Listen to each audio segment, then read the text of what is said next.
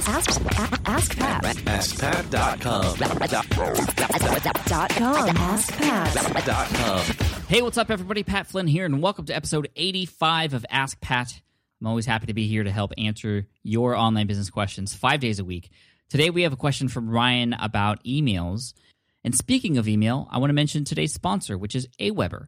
Aweber is the company that I've been using for nearly 5 years to help me build and grow an email list and also send emails out either real-time through broadcasts or and through a follow-up sequence as soon as people subscribe to my list. That way I can keep in constant contact with them for forever. And then when I send an email out, my open rates are much higher. I love Aweber because it's easy to use. The interface is great, and they have great customer service. So check them out. If you go to aweber.com/askpat, that's my referral link. Thank you so much. Now let's go to today's question from Ryan. Hey, Pat. My name is Ryan Kim, and I have a website, musicwithryan.com, and it provides instructional material, videos, books, and sheet music for guitar, lots of guitar, and now starting to expand to mandolin and banjo and other instruments. But I've been working really hard, getting a lot of video and stuff like that, and my email list is growing all the time. I have a bunch of signups, and I use MailChimp. Now, my question is, I notice that when I send out large emails in the MailChimp, they don't go to everyone's primary inbox. Sometimes they come to the promotions, like in the Gmail or whatnot, and I'm not sure what the other email, hosts or how they show up in their inboxes all the time. So I guess my just simple question is, how do I make sure that the email is getting in the primary inbox and is showing up for everyone to see? And anyway, I enjoy listening to your show and your wisdom. Thank you. Bye. Ryan, thank you so much for your question today. And just to give everybody a little bit of background information about exactly what this is about, Google last year had a new interface come out for Gmail. A lot of people read their emails through Gmail. A lot of people use the Gmail web interface to manage their email, just like I do. Even though my email is pat@smartpassiveincome.com, I still use the Gmail interface to manage the email. It's the best one out there, I believe. Now, last year, they introduced a new interface which included sort of filters for tabs, different sections that you could view different types of emails that come in. And they have sort of an algorithm that they go and implemented to sort of separate those emails out for us. So they have the primary tab, they have the social tab, and they have the promotions tab.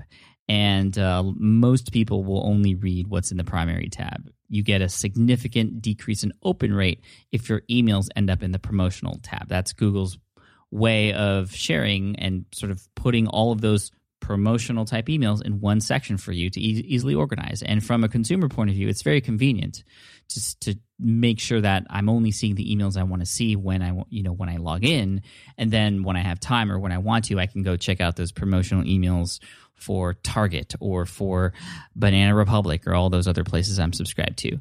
That gives you a little bit of insight of the types of places I shop. But anyway, when you're sending an email out to your email list, it doesn't matter what email service you're a part of, MailChimp, Aweber, Infusionsoft, any of the other ones, Constant Contact, GetResponse.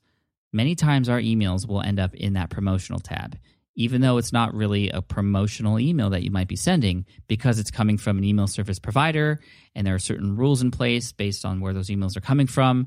For Gmail, it's going to end up in the promotional tab, which, like I said, will decrease your open rate. And I remember when this happened, my open rate went from about 35% down to about 25%. So I did see a hit, and there are a number of things you can do to make sure that you end up in people's primary tab. And I'm going to go over those things for you today, Ryan, and for everybody out there listening. So the first thing you want to do is educate your audience on exactly what's happening, because when people subscribe to your list, that's them saying, hey, I want your emails.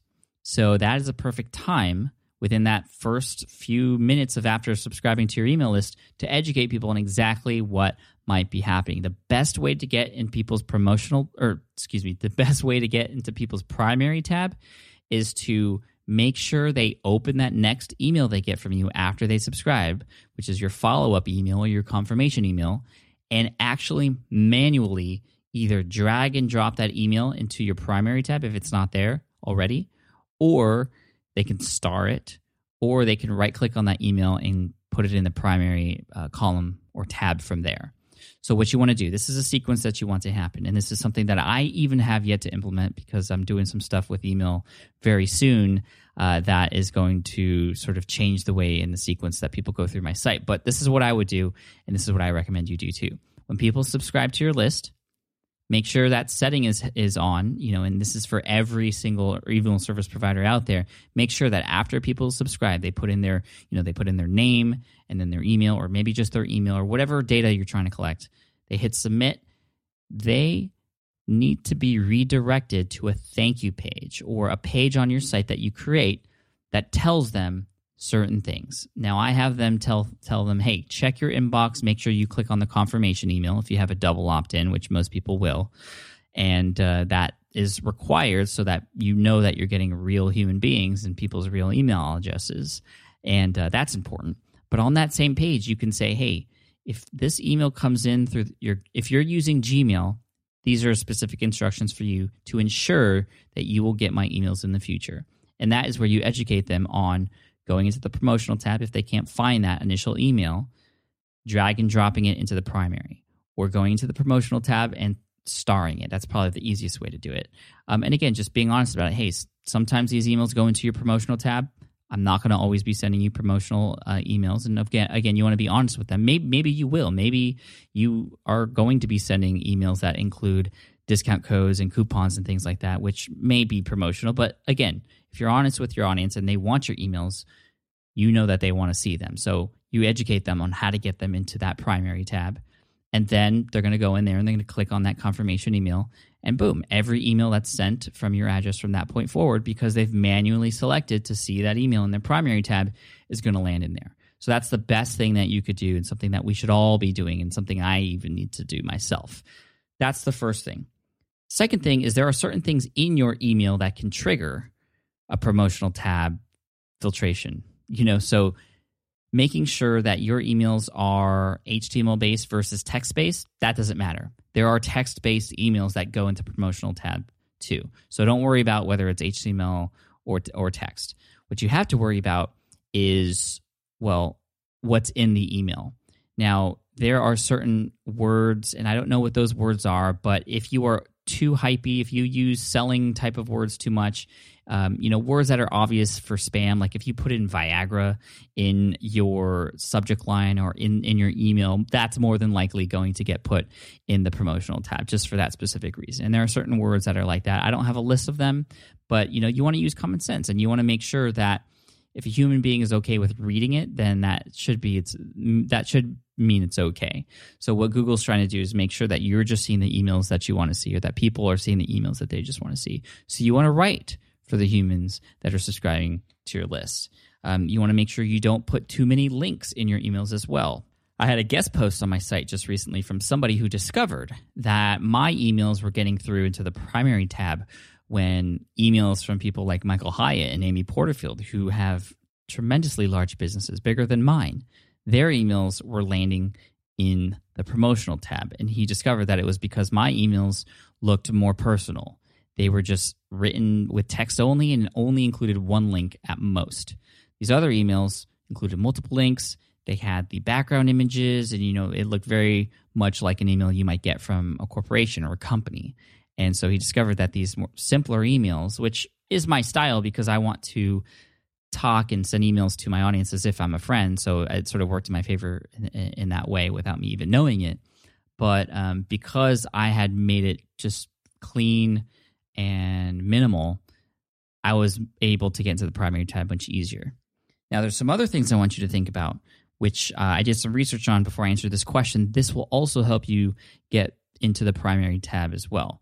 Making sure that people open your emails. So working on headlines that are intriguing and that will get people to open them, that sort of counts as a vote in Google's eyes or in Gmail app's eyes, and will allow you to become it's almost like the edge ranking score for Facebook. If people interact and engage with you more, if they click on those links that you're putting out there, your posts are more likely to be shown on people's newsfeed, because not all people's stuff is shown on your newsfeed. Only the people who you sort of told Facebook through your interaction and engagement that you want to see and that you interact with. Same thing goes with email and with Gmail in the primary tab.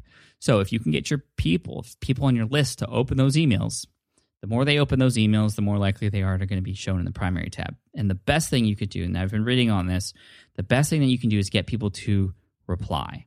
So interact, engage. And that makes sense because if you're having a real conversation with somebody, a friend or a family member, you're going to reply and respond, and those are the emails that are going to be put in the primary tab. So if you can ask your audience a question every once in a while, and this is something, again, that I do that's just what I did, and it just happened to work in my favor in this regard. Ask questions to your audience. You can ask questions like, hey, what are you struggling with? Which is a great question because you're going to get information on the pains and issues that your audience is having that you could provide solutions for.